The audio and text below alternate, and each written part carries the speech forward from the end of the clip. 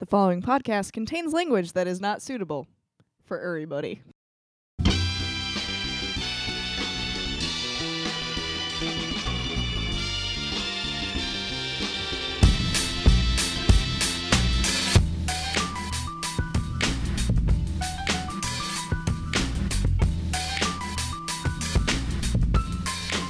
I got interrupted on the toilet today, and I cannot find my rhythm. So you were on the toilet. Yeah, I wasn't going to say any names of who interrupted me on the toilet, but somebody was basically, they knocked their way into a door. You know how, like, it's the most pointless knock in the world, because you're just knocking and opening at the same time. Yeah. You're standing and looking at me, still knocking on the door. And you were mid-poop. I'm actively pooping. Did you not lock the door behind you? Of it self-locks. It was fully locked. You She need had a a key. to open it. She went and found the hidden key because she's like, oh, the keys are gone. That's weird. Ho-hum. That probably doesn't mean somebody's using the bathroom or anything. I thought you were in the employee bathroom. No, public restroom. And so she's knocking while she's opening the door. And were you just like, like- excuse me? At first I said, oh, just 1 second. And then I said, no! Do you think she got a peek? She might have gotten a peek. Lucky lady. Yeah, I was. So I don't know how her day's going now. She's probably having a great day. Yeah, I feel like my circadian rhythms have been completely thrown off. Yeah. Like I said, I had a customer walk through the employee-only area of the store and into the staff bathroom in the back. Yeah. As I'm sitting there. And I don't lock that door ever because... Why? Because if the staff bathroom is shut, you assume someone's in there or you knock. And he just like, oh, no knock. Just whoomp right open. And I'm sitting on the can, crowning my way to victory. And he was just like, oh, I guess I'm not supposed to be back here. No, you walked through a door that says employees only on it and then just entered a door. You just opened a door. The whole point of my whole story is a public service announcement for you, the listener. If you're going to knock, wait a second. Just wait 1 second. You just see Nick, no. Thank you for tuning in to Super Skull, your weekly New Comic Day audio digest brought to you by Vault of Midnight, Earth's finest comic books, and so on. My name is Nick Weibar. I'm here this week with Rachel Polk Hey. and Marcus Schwimmer. Good eve, fine sir. How are your guys' rhythms today? My rhythm's all right. I got the rhythm. I got the rock. I'm glad we can just let that sit for a moment. Rachel, you're sitting in for Curtis Sullivan. I am. What is he, under the weather? I don't think it's any of our business. Okay. What he is or where he is. I think he's having a pool day. He's got his water wings on. Oh, he's having a sweet pool party. I think he's man. just floating around. Yeah, he's got like a duck floaty. Yeah. Yeah. Have you guys ever seen Curtis in his little swim wings? I've never seen Curtis. His little inflatable swing wings? Aw. No. I imagine they're bedazzled, though. Wears his cowboy hat, his tiny cowboy hat, and his little swimming wingdings. Yep. Because his hat makes him feel safe, and then the inflatable wingdings make him feel powerful. Yeah. Those are for fashion. Yeah. But yeah, that's what I think Curtis is just having a pool day. Yeah. That's a nice thought. I hope he is. It is warm out too. It is gross. Soak it up, buddy. Mhm. We're gonna go ahead and do a podcast without him, and we're gonna start out with everybody's favorite segment, the never requested in the news. Boop. This week in the news, we don't have a ton for the news this week. We're going to note, for some reason, the film Suicide Squad dropped 67% from weekend 1 to weekend 2, which is roughly on par with the Batman vs. Superman drop, which was 69%. Ouch. You know, they're starting a tradition, and I respect that. That's their thing. That's the thing. It's At like, least they're consistent. you know, we're going to make like an okay amount of money week 1, Yeah. and then week 2, we're just going to move on to the next thing. But isn't it? That was like a crazy expensive movie to make. It was a crazy expensive movie to make, and apparently with marketing and all told, the movie needs to make about $750 to $800 million to break even. That's terrifying. Where are they at now? It's pulled in about half of that. Ugh. And again, it's only interesting to me because there's always this thing when these movies come out of like, fuck the critics. What do they know? They're up on their high horse. They don't understand what we the people like. Apple pie, cold beer.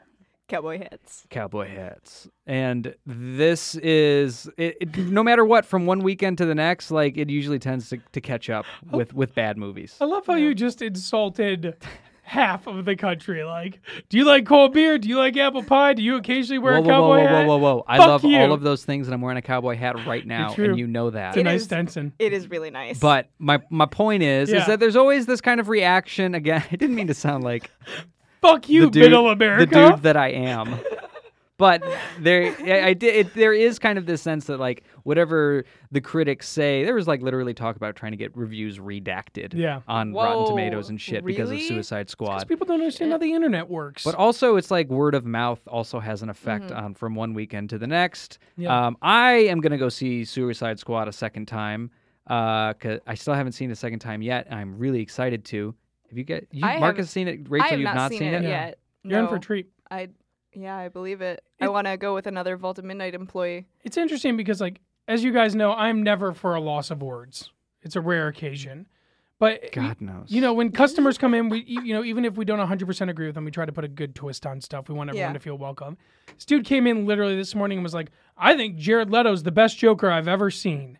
And I just sat there like a deer in headlights. I was like, how do I spin this? yeah. And I was like, Think, man. Think. I was just like, cool. Like, I could come up with something to respond to that. And I feel really bad about it. Hey, Nick. Yes. So the new Suicide Squad Rebirth just came out like last week? Within the past couple weeks. Wasn't it today? That was today? Suicide Squad #1. Oh. the Suicide Squ- Rebirth special? Yeah, Yeah. came out 2 weeks ago. I think. Okay. How do you think that has done because of the movie? It's a really good question. I haven't seen any sales numbers for it. It's good at Vault of Midnight. I bet you it's in top 5. You think it's going to be in top 5? Yep. I wonder if that data is out yet. Well, so I know that our subscription list for it is not actually super huge, but I'm wondering if because the movie has not been super well received, if people are kind of steering away from the new comic. I don't now. think it matters. I think the people who saw that movie week 1 are still really juiced about it. And I mean, we've sold a good amount of that book. And I think it's purely like there is a fan base for Suicide Squad. There's no questioning it. I mean, just today we have so many people coming in, picking up Suicide Squad #1, picking up Harley Quinn #2, and they're juiced. So, like, whether that movie continues to make a lot of money or not, the fandom has come out. We don't have the current data on those Suicide Squad books quite yet. But Marcus, I think your point is completely valid. Thank you. You're Wow. welcome. The rare, That doesn't the rare happen. valid point. Yeah, once again, speechless. What, you know, Nick, you have the numbers up. What was the #1 book in July? The #1 book in July, Justice League #1. Not surprised. I And remember someone on this podcast loved that book. I am very surprised that it wasn't Batman. Seems like the people agree with me. We're also looking at Justice League Rebirth #1 is in the #2 spot. Nice. Big month for DC though. Yeah, it seems like it. Big month for DC in general. DC's actually ended up topping Marvel's market share in July. That has not happened in quite some That time. has not happened in a very long time. But we're looking at twice a month books that Yeah. are pulling in big numbers. And- So that'll do it. Rebirth has been good. Like a lot of those Rebirth books. It's definitely been coming out right on time. Come on. Some of it's been great. Some of it's been really great. And, you know, right now, even with Suicide Squad and Batman v Superman, like just talking to people in the comic shop, a lot of people are really juiced about DC. Yeah. And this Rebirth has been, I think, a really smart move, as much as we poo-pooed it. I mean, people who I've never seen have a DC book on their poll are getting 4, 5, 6 Rebirth books right Well, now. it's nice that, it's actually a place to jump in. Yeah. Whereas, like, you would have had to find issues from 5 years ago. I think the other thing is like they acquired some really good talent, and they're putting those people to work. Twice a month comic capped at $2.99 is brilliant. 8 out of 10 for the top 10 comics in July 2016 are DC books. I believe it. Rachel, what's your favorite DC Rebirth book? Wonder Woman, hands down. Wonder Woman? Oh, yeah. Didn't even have to think about it. Nope. Greg That's the end of that. That's the end of that. Wonder Woman tied with Batman. I mean, Straight up Batman? Tom King is awesome. But that being said, All-Star Batman came out, last week? Mm-hmm. That was really, really cool. I loved that book so much. Yeah, Scott Snyder is awesome, and I have to say, I'm super excited to see Paul Pope on another Batman book. I'm excited to see Marcus shaking his head on an audio podcast. Well, it just means we have to wait through 6 issues of John Romita Jr.'s subpar art before we get to anything. I think it was shining through, though. Yeah. What are you talking about? The quality of that book was shining through that It's true. very mediocre art. Scott Snyder carried me through. You don't think so? I mean, it's a great story. Scott Snyder's a wonderful writer. I know, and it has to be real. I'm saying that's how good the writing was that it made me I was able to read that book, which was otherwise pretty hard to look at because of JR stuff. Anyway, Yeah. we've already dealt with JR. Yes, we have. Good point. In previous episodes. You guys want to do some big picks? Let's do it. Every week, there are a number of bathrooms for you to barge in on. Mm-hmm. But only some of those bathrooms have other humans in it waiting to elicit a perfect reaction. Mm-hmm. These comics are those glorious bathrooms. I'll accept. What was your pick this week? You get the honor Accepted. of the first pick because Thank of you. that, because that was so excellent. So my pick this week is Supergirl Rebirth Special number 1. It's a book I've been looking forward to. I did not care much for Supergirl before this last year, but I got hooked on the new TV show. That is because you're intimidated by strong women? That is the second time you've said that in 48 hours, and I don't think it's true. So that's not the case. That's not why you were not a fan of Supergirl before. I was not a fan of Supergirl before because when I started reading comics in the late 90s, early 2000s, there wasn't a lot of good Supergirl out there. Mm. And now they have the successful TV show. It's moving over to the CW with the rest of the DC TV universe. And I went into this book hoping that it was going to tie into the television show and give me some more backdrop into that universe. But it's a completely original story that has nothing to do with the show, and I'm actually pretty happy for it. I've said it before, and I'll say it again. I think Superman, the Rebirth line of Superman, is one of my favorite books out right now. And Supergirl does a lot of the stuff that maybe you would expect in a Superman book, but isn't there right now. So it's filling a little bit of the gap. Like what? This book is full of Krypton jargon. It's And very cryptish. It's very just a lot of background into my God. Kryptonian culture. Mm-hmm. I think that shit's really cool. I think the whole Krypton culture and society, and I think it's one thing that makes the super family really interesting, is this Kryptonian, backstory. And they get into it in the start of this book, and I really dig it. But essentially, this book starts out, Supergirl has lost her powers, and they're not really sure why. And so they are shooting her into space to get her closer to the sun so that she can, kickstart her powers. In doing that, they release an evil force that was trapped by Kryptonians of ancient time. Yeah, what is it? So they had to make like a Phantom Zone powered something in order to shoot her to the sun. Yeah. And because because it was using a Phantom Zone engine, there was a little bit of a leak and a dude escaped out of the Phantom Zone. It's so cool. Yeah. I love it. That part was pretty cool. It's great. I mean, that's like great Superman shit. Yeah. And they dove right into it, and they didn't dumb it down. They get They didn't dumber it down. right, fair enough. But I love seeing flashbacks to Krypton. I always have. They always, their culture is really interesting. They put them in a different kind of attire, and I like to see different artists take on that. And they get really into it. The book had a little bit of similarity to the TV show. They did tie it in. Kind of the stories made them a little similar, so that those of us who have been watching the show had some kind of backstory. So now I'm hearing two different things. So you said it's not a part of that universe. Correct. It's not tied to that universe, but maybe you saw some threads, some thematic threads Correct. between the two of them? Absolutely. Okay. Yeah, and I thought it was great. I thought it was a really fun story.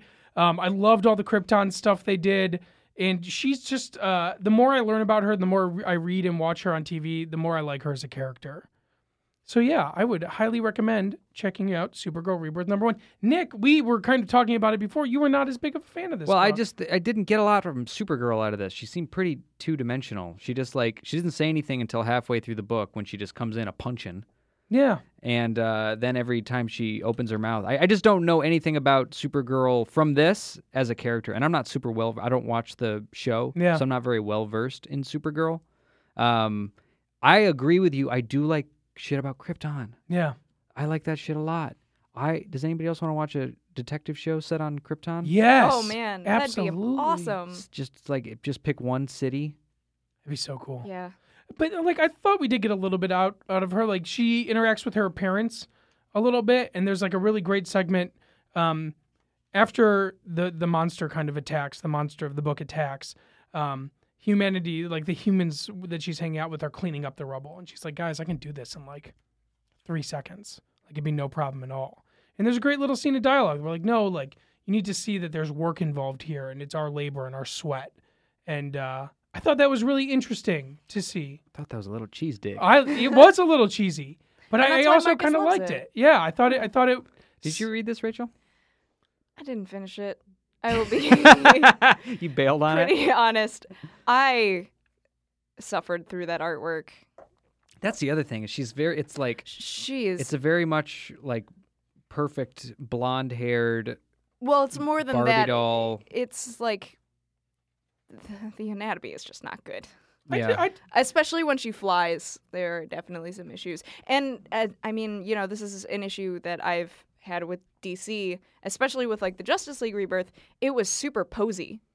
Mhm. Like every other panel is just a pose. It is a lot of stuff with her fist in the air. Yeah. And the other thing is, that's how super people fly. Like, yeah, and I've fucking seen it and I'm over it. oh Yeah. It's a lot. Come on. At the end of the book, she flies away with a rainbow behind her. I'm saying. That's awesome. That's like classic super family. I don't think that's awesome. Oh, you guys are full of malarkey. So what age do you think this is targeted at?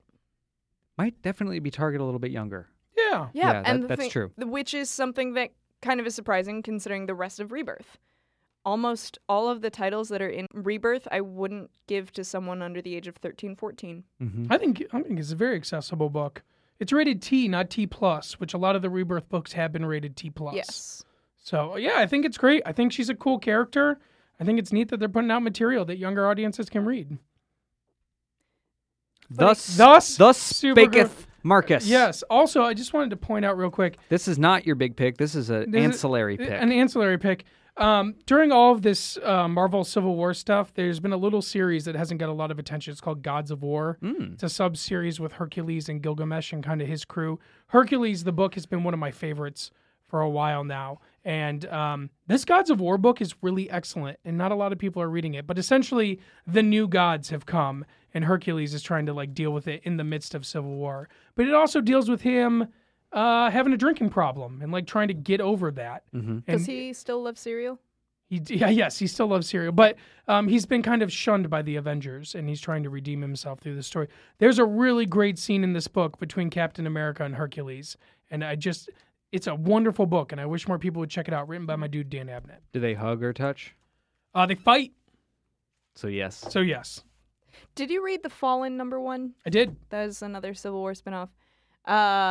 Not to spoil what's going on in there, there's a scene where a bunch of people go to a funeral together, and Hercules is there.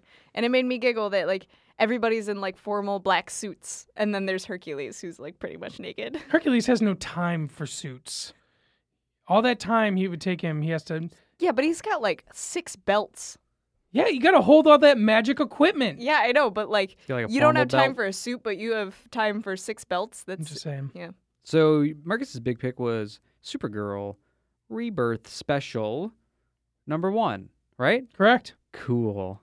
Rachel, what was your pick this week? My pick this week, and I know Marcus is going to make fun of me, is called The Backstagers, issue #1. What's this book about? This book, which is written by James Tynion IV, who you will know from Batman, Teenage Mutant Ninja Turtles, mostly like darker stuff. It's his first try at an all ages book, and it is about a kid who goes to a new school, an all boys school, and like can't make friends, so he is kind of looking around trying to join an after school group, and he Mhm. finds the theater kids, and by finding the theater kids, he realizes just how crazy they all are.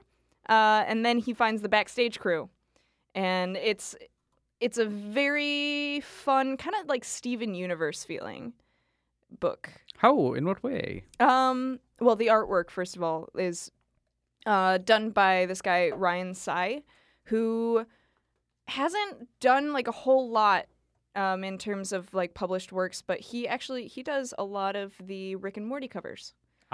And he like is very present on the internet, especially like his Tumblr is very popular.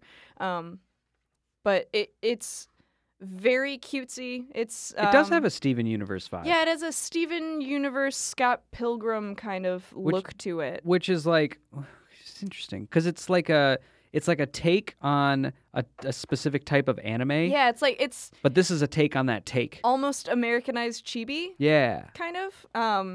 But it's a very adorable story. This kid is not enjoying this school, and so he goes and like pops into the drama club and he sees what's up, and he meets these two brothers who are like, they're like mythical beings because they are so far up above everybody else, and they're best actors. Yeah, they're actors. And because this is a new kid who would only get the ensemble role, they send him off to go to the backstage prop crew and find a tiara that, they were supposed to deliver.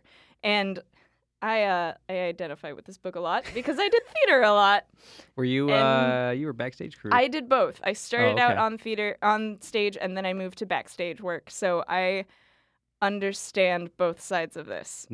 And there stems my full-blown hatred of actors. But they have a kind of like, there's a supernatural thing going on. There absolutely is. Because backstage is also home to some impossible creatures. Yeah, backstage is like a very like Adventure Time kind of thing where like it's constantly changing. The rooms are constantly changing, and like these weird mythical beings appear all the time. So like not only are the backstage kids building sets and like making props and stuff like that, but they're also like badass superheroes in some way, and they're like constantly fighting these like weird monsters. Or like there's a little boy in it who is super adorable, and instead of like fighting these rat monsters, he like takes one and adopts it and names it Friendo and puts a hat on it and carries it around like a cat. And nobody else gives a shit about what happens backstage, Oh, no. so they don't know. Nobody knows what weird things are happening, And nobody cares to learn. Right. And my favorite is the electrician. At one point, you meet the lighting designer who's like a mad scientist putting together lights until everybody can see all the monsters. It was very, very cute, and it addressed a lot of what you would actually see in theater.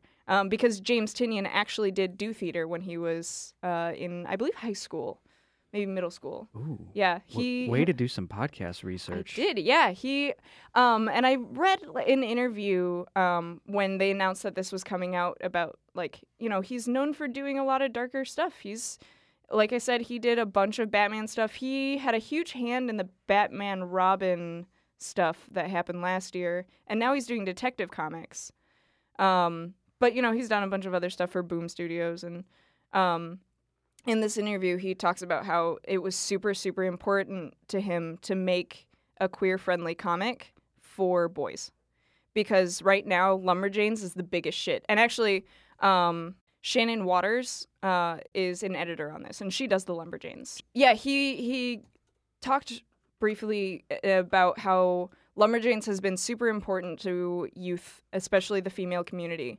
And he was saying that Lumberjanes focuses only on girls, which is, that's something that the industry really needs. But at the same time, we cannot neglect the fact that there are young boys who are dealing with stuff like this and who wanted to address it specifically, which is pretty cool. Like, he is, he's paying attention. Yeah, and it's, you get that if you want to read into it. Yeah. And it's extremely friendly and conscious of it as you're reading the book, but it's not a message book. No. It's not about look at these characters, acknowledge the fact that they are queer and they have their own comic book. Yeah. It's just like in the same way the Lumberjanes does, in the same way that smart writers do it. It's just like, they're there. This happens to be for these characters. This happens to be part of who they are. It's not all of what they are. It was. I thought that was kind of neat. Yeah. I thought it was very cute. Marcus, did you read it? I did. I read it cover to cover. And what did you think? I enjoyed it quite a bit. It was interesting. I didn't know a lot about theater in high school because I was part of the D&D crowd. Well, that's pretty much what happens. And the two didn't mix. Oh, really? Yeah, we just like a lot of my friends were in pit orchestra, but never on theater. But either way, yeah, we were that cool. But I thought it was great. I thought it had great pacing. I think it's very accessible. Yeah. And I love like anything that kind of falls in that Lumberjanes genre. And I love that Lumberjanes is a big enough deal now to kind of be a I genre. didn't even think about that at all, but it just totally is. Yeah. It's of that cloth, which is very cool. Yeah. I'm all about it. I hope that a ton of people read it. Yeah. Theater kids, still a mystery to me. Maybe always. I have to say also the lettering in this is awesome. I would, every time I'm on the podcast, I have to say something about lettering. Yeah, I was going to ask you. If you didn't say something about it, I was going to ask you about the lettering. How was the lettering? Man, Jim Campbell, he did the lettering for all of the Over the Garden Wall comics. Absolutely excellent. Every time. That guy knows exactly what he's doing, and I'm pretty sure he hand draws all of his balloons, which is wonderful. And I have mentioned time and time again that Ryan Tsai, who did the artwork, did a phenomenal job. But it's more than that. You can tell that him and Jim Campbell work together on this book, and I really, really appreciate that because that doesn't happen a lot in comics anymore. Very cool. Cool. Yeah. Backstagers. Yeah. That's from Boom. Yep. The Boom Box, the young, I guess that's kind of like their teen imprint. Right, because Kaboom is their All ages, All ages, little kid, yeah. and then Boom Box is like Mid. not tween yet to a, teen. not yet a woman, not a girl, That's right. aged. Nick, what'd you pick this week? Jesus fucking Christ. I read Briggs Land. It's a new book from Dark Horse. Brian Wood wrote it. Mac Chater drew it. Great name. This is so Brian Wood. Where do we know Brian Wood from? Rebels. Oh, Yes. man, this book is Northlanders. awesome. Heck yeah. Starve. DMZ. Yeah. He really made his name on DMZ, which is a book that came out maybe 10 years ago now or more. Really? Yeah. Wow. It's a cool book. Richard Yeah, Polk wasn't it's even just- born when that book What are came you out. talking about? And Rude. since DMZ's come out, Brian Wood has written a ton of stuff, and he's worked on some really big company books, and he's written a lot of independently owned stuff, and he's been kind of all over the map. And I go through phases of being super burnt out on Brian Wood. In particular, what was that one? The Massive. Yeah. That was the Yeah. first one of his, because I was on board for Brian Wood in the same way that I was on board for like Brian K. Vaughan even. Like whatever this dude does, I'm going to read it. The Massive was the first one that I was like, okay, I've lost the thread of this a little bit. Did that happen right before Rebels, right? Yes, that was before Rebels. Yeah. He's picking up steam again. Rebels is great. Rebels is phenomenal. He's writing this book called Black Road and right now, which is again Oh, man, about I Vikings. Really love that book. It's phenomenal. So good. And this is his newest one. And I got to say, this is probably the strongest, like, first issue I've read from. And I've read, at this point, he's written, I don't even know, maybe 20 books, Yeah. something like that. And I've read as much as I can. This is the strongest first issue I've read from him, and I don't even know how long. Didn't an issue of Black Road come out this week? Yes, it did. Man, he put out 2 books on the same week. So this is the other thing is, yeah, dude's working. Yeah, that's really cool. He's putting out a lot of stuff. So Briggs Land, USA, is 100 square miles of rural wilderness owned and controlled by the Briggs family. It's a community of anti-government secessionists. I'm reading from the inside cover here. For generations, the Briggs clan, they were content to live free and peaceful lives, but with the rise of religious extremism in the age of terror, their activities have turned criminal. So this is the story of Jim Briggs. He's in prison, and his wife, Grace, has been more or less running the family. She's the head. She's been ostensibly going to prison to get instructions from him on what he wants done, but she's making a power play, and it's revealed in the first couple of pages that maybe he's turned state's evidence. He's becoming a witness for the state, and he can't be trusted anymore. So the story opens up on her telling Jim Briggs, her husband, the patriarch of this huge clan of secessionists, hey, I'm taking over. Have a great time in prison. So now we have to contend with the 3 Briggs boys, her 3 sons, who all have very different personalities and all have very different roles inside the family. It's really, really interesting. The whole book is about her calling a family meeting. She's just trying to get a family meeting together so you can bring all the boys together, start to work out some of this stuff, because it's a big crime syndicate, but it's also like a small village. Right. the Briggs land is like a self-sustained community of like maybe hundreds of people, we don't really know yet, that all live here, and the Briggs family lives in the big house on the property, and they are responsible for keeping this whole thing afloat. She herself is not a white supremacist weirdo. She's not a secessionist necessarily, though one of her sons is, and possibly her husband is the biggest jerk of all. Right. She's really just into like the self-sustainability of the whole thing. Like she comes out and says that she just wants to like not have any debt and not owe anybody and just like do their own thing. And she wants her own family to be completely self-sustained. At least that's what we know so far. Anyway, I thought it was really, really neat. It's kind of a crime book, kind of a neat take on the crime idea. And it's all focused on these, these kind of, you would almost call them like Branch Davidians in some ways. It's kind of like David Koresh, but minus the religious stuff. What did you think of this, Marcus? I liked it a lot. I was a little worried. Sometimes when Brian Wood does topical, he doesn't do it very well. Starve is the book I'm thinking of. He kind of saw this Anthony Bourdain character that's very, very kind of out right now and went with it. And I didn't think that book turned out real great. And same with, so that was my worry with Briggs Land, is this is something we're kind of hearing about in the news. And now here we are with a book that's about that type of culture. And this is akin to like the Oregonian secessionists or whatever it is those dudes are doing out there.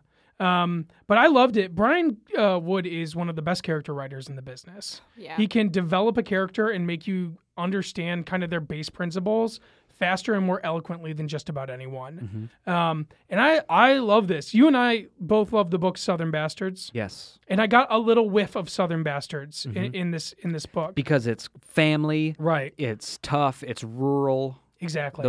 Is that where you're getting at? Yeah. It shares some similar themes. But then it's set in this just fascinating cultural mix-up. Yeah. And I'm definitely going to continue to read it.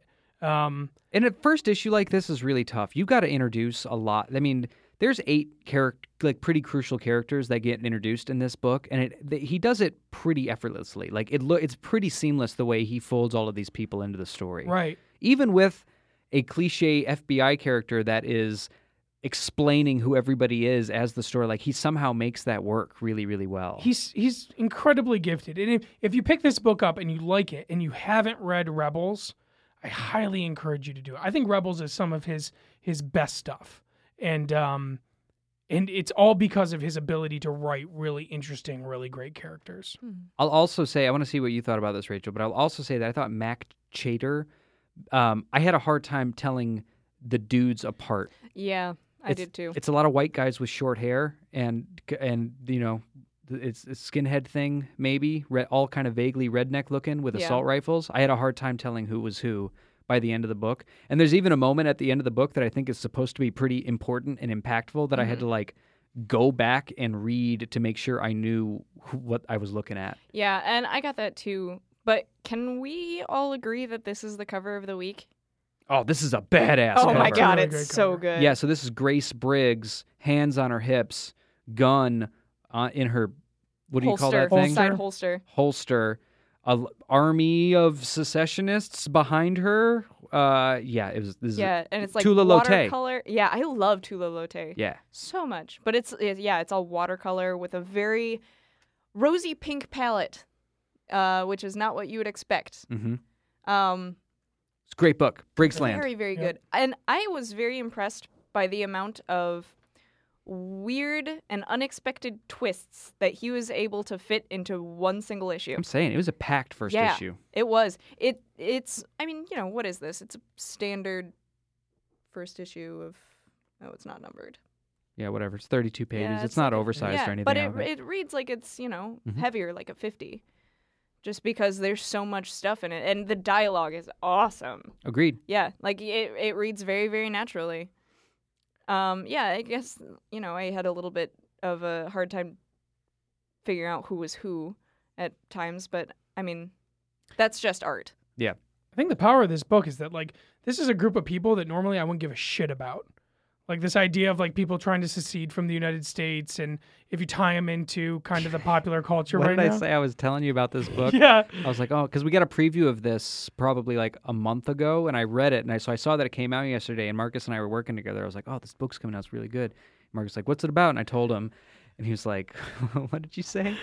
You say you love the freedom that you're given. What did you say? What was it? Yeah, you should love the freedom that you're given. I'm just saying, like, drop Jesus. down on your knees and thank God that you were born in the United States of America. You're like, oh, I'm not reading that. Freedom isn't free. Oh my God. woo! So yeah, that's Briggs Land from Dark Horse. It's a #1. It's from Brian Wood this week. I highly recommend it. Good That is pick. one lady that you do not want to mess with. Do not mess with You- Grace Briggs. You do not want to look her in the eye. Oh, boy. If you like see her in the distance, put your head down and walk. Yeah, she's an intense lady. She's the Yikes. best. Here we go. You know what we haven't done in a while? What's that? We're all done with the big picks. You know what usually comes after the big picks? Croissant break. Nope, it's a taser. I was hoping it was croissants. Taser's been on the wall. It's been charging for a while. Oh it's, man, that's gonna hurt. it's at full juice. Okay, we have to be really careful with the taser because it's at full juice and it's been plugged in for a really long time, and I don't know what's going to happen. We'll find out by the end. Because it's so fully charged, we have to do a 2-part taser. Oh boy! Yeah, there was too much information packed into that taser this week. When we were talking about it on the phone in our little pre-meeting, you were like, I think we're going to have to split it into 2 segments. I could hear the excitement. The research is there. The data is with us. I was very excited to do research for you, the listener, on a taser this week because we got to talk about and learn about Image Comics. So if we're going to talk about what, too loud? Oh, I just burped Jerusalem Garden in my own face. Nice. Sorry. Oh Lord. Image Comics Oh, God. today is consistently in one of the top 3 comic book publishers. Behind Marvel, behind DC, you've got Image Comics. They are a company that's built on the idea of creator-owned properties and creator freedom. Give me some of their big titles. So you probably know them from Saga, for instance. One of the biggest books in comics today, easily one of the best-selling comic books of all to midnight. Possibly in the industry right now. Possibly in the whole say, industry. you know. Maybe the best ambassador for comics that we have right now, Saga is. They're also doing Southern Bastards. They're doing... Give me some. Manifest Destiny. Pick one. Wicked and Divine. Low. Go on and on and Yeah. on. It's just they're some of the best books that are happening in comics right now Yeah. are coming out of Image, and the story of how we got to today is completely fucking crazy. Yeah. So let's talk about the formation of Image Comics. And if we're going to talk about that, we should probably talk about the early '90s. What was the world like then, Nick? It was a weird world. Poofy pants. Poofy pants.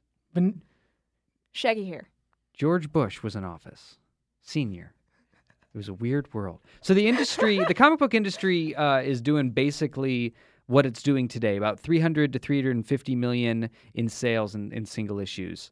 But there's not a lot of graphic novels or trade paperbacks to speak of at that point. So there's this whole section of the industry that's missing. And that just the industry just hadn't realized that there was a potential there for those. Yeah, it just wasn't as big a part of the comic shop of the direct market as it is today. So they're slinging on just a lot of single issues. It's mostly single issues, which is pretty crazy if Yeah. you think about it, about how much money is coming through in single issues. So yeah, these graphic novels, they're in their nascent stages. They're still figuring out how to do it. And we're on our way in the early 90s. We're well on our way to the comic book boom that's going to take place a couple years later, the peak of the comic book industry that would precipitate the crash Yeah. in the comic book industry. 90 of the top 100 selling titles at this point are Marvel books. Think about that. Think about how crazy that is.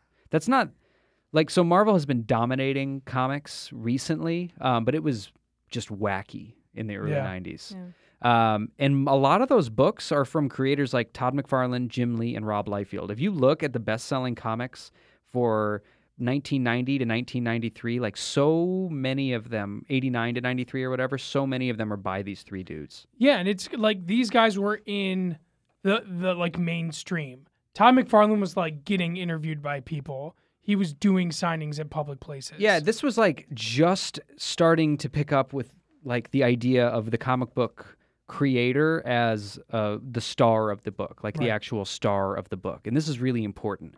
The other thing is that, and I hadn't really thought about this or realized this, but there's lots of different distributors at this point in comic book history. We have one distributor right now. It's Diamond Comics. That's the only distributor for single issue comics, right? So at this point, there's a few different ones, and a couple other distributors are popping up, and all of these shops, because there's so much competition between distributors, they are offering these amazing deals to comic shops, like buy these amazing terms, pay us in 90 days, pay us in 120 days, like here's great credit, here's, get all this sweet free stuff. These amazing terms, and you have all of these shops as a result just opening like crazy. The number of shops opening, and this is what is precipitating the bubble, right? Is all of these people are just opening shops. So you have a record number of shops, and they're just ordering books in crazy amounts. Yeah, and like a really good example of this is X-Men Volume 2, number 1, is released in August of 1991, and it sells 8 million copies to retailers. That's insane. That's That an hurts my chest. insane number of comics. We were talking earlier in this episode about Justice League number 1 Yeah. being the number 1 selling book of the month. That was 209,000 copies. Right. It's almost Oh my God. unbelievable. Yeah. An 8 million copy comic book. And it just being someone who works in the industry today, it's not a number that we would ever expect to see. But I do have a question. Did they have returnability? Nope. So Nope. we have no returnability now. No returnability at this point either. So there's just 8 And- million. And this was, as we will see later, this number is a problem. Yeah. Yeah. Like the fact that anybody would order 8 million of anything turns out to be a huge symptom of like a larger problem that's Yeah. bubbling beneath the surface. But all we know at this point in history is that comics are booming, right? Marvel has 60% of the market share, and they're making half of all of the money that the industry is pulling in, which is nuts. Right. And the other crazy thing is that it's all coming from publishing. All of their money, it's not really coming from licensing or toys or video games at this point. It's all coming from selling comics. And a lot of these, so Tim Burton's Batman was just released. So people are starting to see that there's other opportunities for there's other ways to make money with comics. But at this point, all the money is coming from selling books to people that are buying books and really to retailers that are buying the books, right?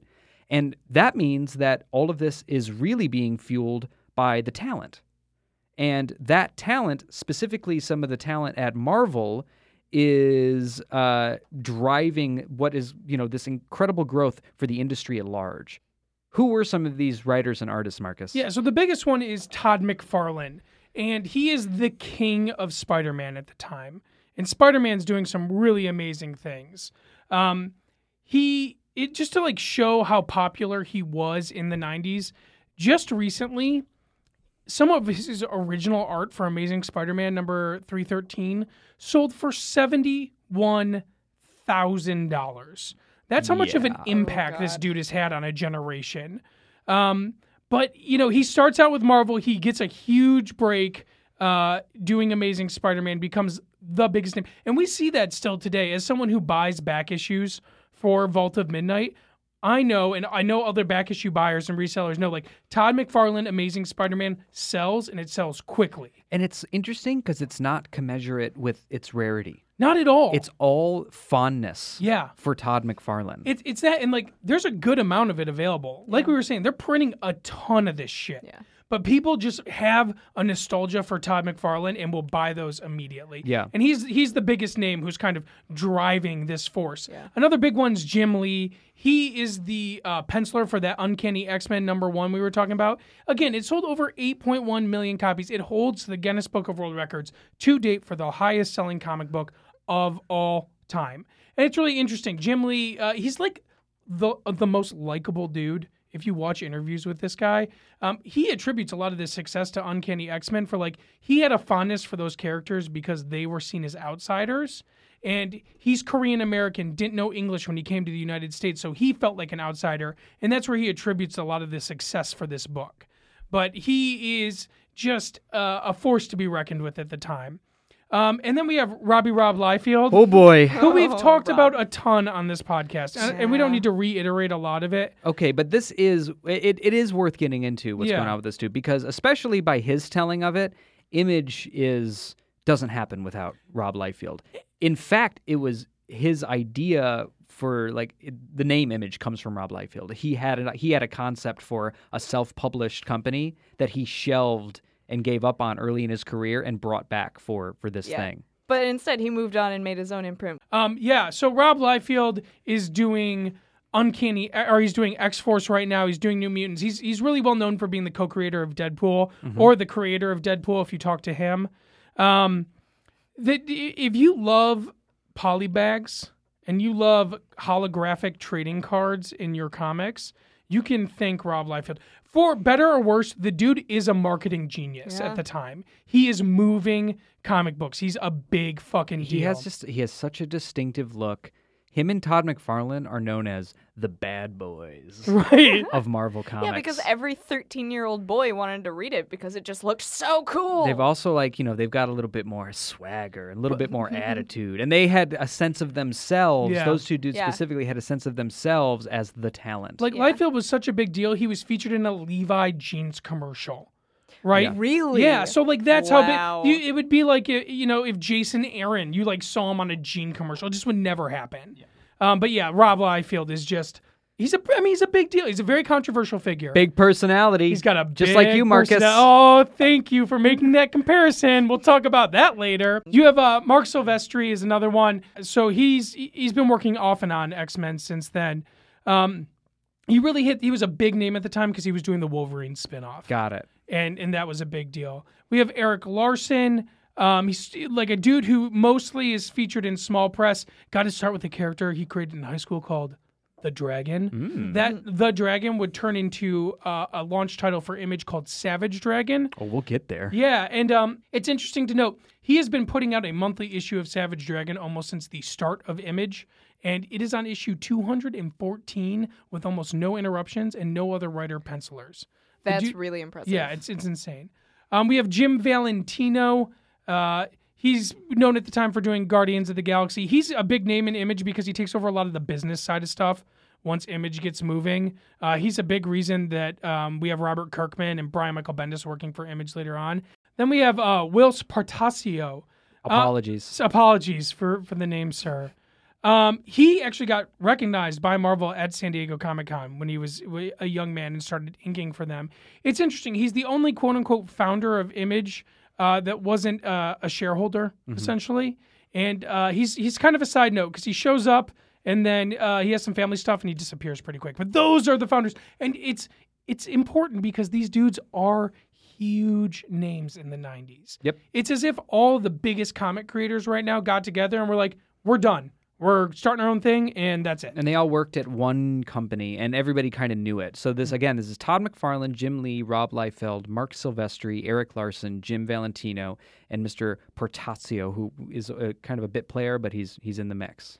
So okay, that's a lot of people, It's a lot of people. and something has to be seriously screwed up for all of them to leave at the same time and pretty much go, fuck you, Yep. we're doing our own thing. It's true. So, and you have all of this stuff happening in the industry that we've been talking about. There's all of this money coming into the industry.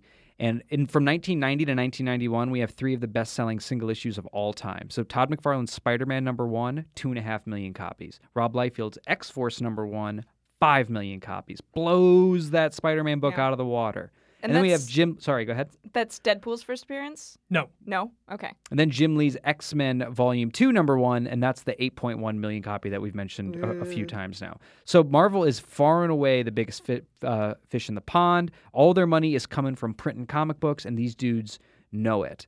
And that by these dudes, I mean McFarlane, Liefeld, Jim Lee, all of these guys, they know what's going on. Comic shops are buying comics like crazy at really unsustainable rates that don't reflect the demand from actual readers or collectors, but they're buying them nonetheless. So it looks like the good times are never going to end. And because for all of this hoopla and money and the stock increases, Marvel goes public during this time, and it just starts raking in crazy amounts of money. The creators are still getting paid a page rate that's pretty paltry. and there's no ownership of their characters. They have very little creative control over what they're allowed to, the stories that they're allowed to tell, and they get no back-end residuals. There's no money from toys or licensing at all. So, I mean, Marvel's making a ton of cash, and I could understand how these creators would feel mistreated. Yeah. I mean, they are the reason that Marvel is making money right now. And they bring it up. You know, they have this legendary meeting with a bunch of creators that's kind of led by Rob Liefeld with Terry Stewart, where they aired all these grievances. But they demanded ownership of their characters, they demanded royalties from their toy lines, and they demanded more creative control. And Terry Stewart basically told them to fuck off. No, why would we do that? Right. Because this is Marvel Comics, motherfucker. This is what I imagine that he said to him. Like, you guys are nothing without Marvel Comics. Of all the comic book meetings that have been happening, this is one that I think I would love a bug in the room. To be a fly on the wall at that meeting would have been amazing. Because as far as Marvel concerned, people are buying Spider-Man. They're not buying Todd McFarlane. And that is a mistake on their part. And that is a mistake on their part. Yeah. But yeah, exactly. The culture at that point is like, you're just the biggest deal in the world if you're Marvel Comics. And it's important to notice that, like, there wasn't a lot of small press that had any power.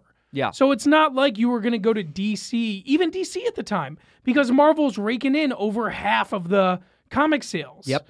And so, like, oh, you know, like, yeah, I hear that you have these grievances, but, like, where else are you going to go work and make any money? Have fun doing, newspaper comic strips. Right. Exactly. That's what your life's going to be like if you don't have Marvel. Yeah, and there's this thing in the air about, like, creators' rights. It's, like, starting to be talked about a little bit. But Marvel and DC are nowhere near, like, actually ready to make that kind of commitment to folks. Mm-hmm. So McFarlane and Liefeld and co. There are 3 or 4 of them. They go have a meeting with the editor-in-chief of Malibu Comics. What is Malibu Comics? So Malibu Comics it's this little publisher that was founded in 1986. They would publish classic character series like Tarzan, and then they would do some other independent stuff on top of it. And they had access to distribution channels. So in other words, they knew the business of making a book and then printing a book and then getting it out to distribution, which is not, if you're just a dude that's drawing pages and giving them to your editor, that's your Todd McFarlane or whatever, that's something that you don't have a lot of experience with probably. Yeah. So as a result of this meeting that they have with Malibu, they form a partnership, and they quit Marvel Comics. All of those dudes mentioned. God, that would be a terrible thing to witness. Yeah, it was a huge deal. And it made the actual news because Marvel's a publicly traded company, and their stock dropped by $3.25 a share when news leaked out about this. So Malibu and this brand new company are formed. They're called Image Comics. And again, the name Image, from everything that I read, and maybe Marcus, you read something different, but from everything I read, it was a name that Liefeld was sitting on because he wanted to do his own creator-owned thing much earlier in his career, and he just went ahead and canned it. He's a visionary. He did not design the logo, though. That was somebody else. So Image Comics would run their imprint, their own publisher, and Malibu would strictly do publishing, administrative, marketing, and production support. Image Comics...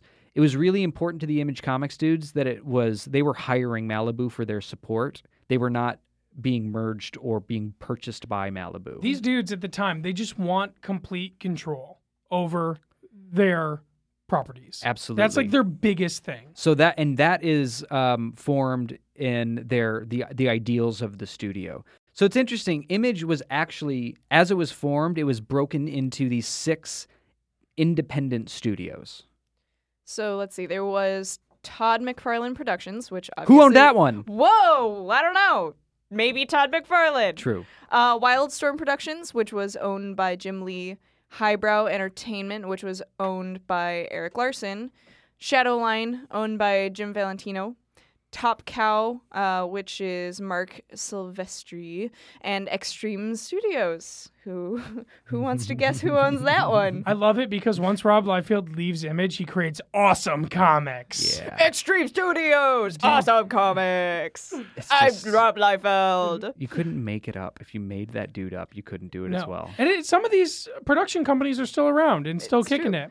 I bet that that Rob Liefeld like has a storm cloud that follows him just so he can always have lightning in the background. Ideally. So there are some key provisions in the Image Charter. Image is basically founded on these two ideals. Are you ready for them? Yes. Image would not own any creator's work. The creator owns all of it. That's the important thing number one. Important thing number two, no Image partner would interfere creatively or financially with any other partner's work. Image itself would own no intellectual property except the company's trademarks. Is that still true today? Yes. They've completely held that up? As far as I know, and that's what I hope to get into in part 2 about like what the deal is with Image publishing is today. Mm-hmm. But as far as I know, that's more or less the ideal. And that has a lot of reverberations, but those are the key provisions. And it's hard to overstate what a huge deal this is. It's a major shift. It's a huge, huge shift. It's one that we're going to see the consequences of come down the pipeline to other companies. And it's going to start a dialogue Absolutely. in the comic creating community. Yeah, about what is the role of creative people in making comics. And it's going to completely shake up the industry right now. It's going to play a direct role into the collapse of the market in a few years. And it's going to make these dudes superstars, and then it's all going to fall apart in part 2. That makes me really upset. So much Of drama. Image comic. The only other thing I want to say about these before we end today, and I don't know what your guys' thoughts were about learning about all this stuff. I find it super, super fascinating. But these ideals, these founding ideals, are all about money. This is the big thing that stuck out to me. 100%. There's nothing in their mission statement about art or about the comic book industry or about readers or about putting out a quality product and making the best books ever. It's all about who owns what and who's getting what slice of the pie. And that speaks to how they were treated at Marvel, and it's a direct reaction to what they were experiencing with these other publishers and what their complaints against the industry. Yeah. But it's just very telling about the times and about these dudes and about the inevitable thing that kind of happened to this company, which is that it more or less crumbled. Yeah. Yeah, I mean, you have no, and this is, I mean, it works out in the end, but you have no editorial control. It kind of works out in the end, but yeah. But, I mean, you have no editorial control over what you're putting out. It's a bunch of dudes who are just putting out their own shit. Mm-hmm. And, I mean, it's right in their mission statement. No one has any control over the other. Yeah. Well, you're putting your logo on every single one of those comics. Mm-hmm. So even if you have a really big hit like Spawn, which we'll get into in part 2, that doesn't mean that logo isn't associated with a ton of garbage that you churn out and have no other say over. And because of the way that they format this company, these dudes that have all kind of band together to create this beautiful thing are going to end up, a lot of them, hating one another because they have no say in anything the other one does. It is a genius company philosophy, and it is also a very troubled company philosophy. Yeah. And it seems like in a lot of ways today, we're glad that they did it the way that they did it. Yeah. Because the framework was there to build something really, really cool. But as we're going to see next time, it was troubled for the next few years. It's just so funny. I think it's a little predictable too. Yeah. Like, I mean, when you're a workhorse that nobody gives a shit about, and like you're constantly told, like, people don't care about you; they care about what you produce. Then you're gonna backlash and make something like Image, and then it's kind of expected to see it fall. I was just so struck by like these dudes that are they're the biggest talents in the industry, and they get the chance to make their own company, and what they put in their founding documents, it's all about money. Yeah. Yeah, but I also have to wonder, like, when your life is run by a giant company like Marvel or DC. You have somebody else doing a lot of this work for you. I wonder how much when creating a company on their own, how much they actually knew versus like how much they were just guessing. Yeah. We're gonna find that out for sure. Well, I'm super pumped for part 2. Me too. And we'll get into it next week. Can I ask you guys one more question Please. before we leave? What were you guys reading in the 90s? What was your favorite 90s comic? Oh my God, Spawn was my shit. Yeah. because your handwritten reviews. Oh my God! Next week you have to read one of your reviews of Spawn. If we can dig one up, I will read I it. know Oh, right thank where God. one is. Yeah. I know the location of one. When Vault of Midnight first opened, I don't have to tell this fucking story again. I used to really like Spawn. And I still do. I have a fondness for Spawn. Like Yeah. I probably sound really cynical when I'm talking about some of this stuff, but like Spawn got me into comics. Image Comics got me into comics. Yeah. And I know for Marcus, Curtis, if Curtis was here, Image Comics got him back into comics. Yeah. For me, I mean, like that Todd McFarlane Spider-Man run, issue 300 in particular, I have a very intense fondness of. Yeah. That Spider-Man was the coolest shit. Todd McFarlane's web illustrations was unlike any other web we had ever seen. And I remember it. It like, changed the art game. as a kid, I remember seeing that web Yep. and being like, that's Todd McFarlane. Like, his web was weird and different, and he drew some three-dimensional elements to it that was just really innovative for the time. All of these dudes, it's so easy to make fun of it now. It's so easy because it's so stylized and it's so of a time, but like it changed everything and nobody was doing anything like that at Bishop? the time. Like, Jim Lee is the co-creator of Bishop. Yeah. I despise Bishop now. Yeah. Bishop was a dude who had pouches for everything, could travel through time and shot a ray gun and had like a glowy eye. He was the fucking coolest dude Yeah. to teenage me. I was like, I just want to read all about Bishop. I remember when the animated show brought Bishop on for an episode, I was in a fucking tizzy. I was so pumped. I was like, that's Bishop. We're going to travel through time. This is going to be fucking sweet. Yeah. Like, Bishop, Cable, those dudes were the coolest. And They- those are a product of these dudes. Absolutely. They know what 14-year-old boys want. Yeah. Pouches and giant guns on guns on guns. Cool. Yeah. And that's going to do it for us today. Our producer and editor and our special guest today is Rachel Polk. Our music was created by A-Bomb. Super Skull is recorded every week at the Ann Arbor District Library. Please subscribe, download, and review Super Skull on iTunes. It'd be really, really awesome and helpful if you could. Don't forget to follow us on Twitter, Instagram, and our website. Super Skull Show is how you find us. Super Skull is brought to you by Vault of Midnight, Earth's finest comic books and stuff and podcasts since 1996. My name is Nick Weibar. I'm Marcus Schwimmer. And I'm Rachel Polk. And wait after you knock on the door. Every time you knock on a bathroom door, please. This is not a joke.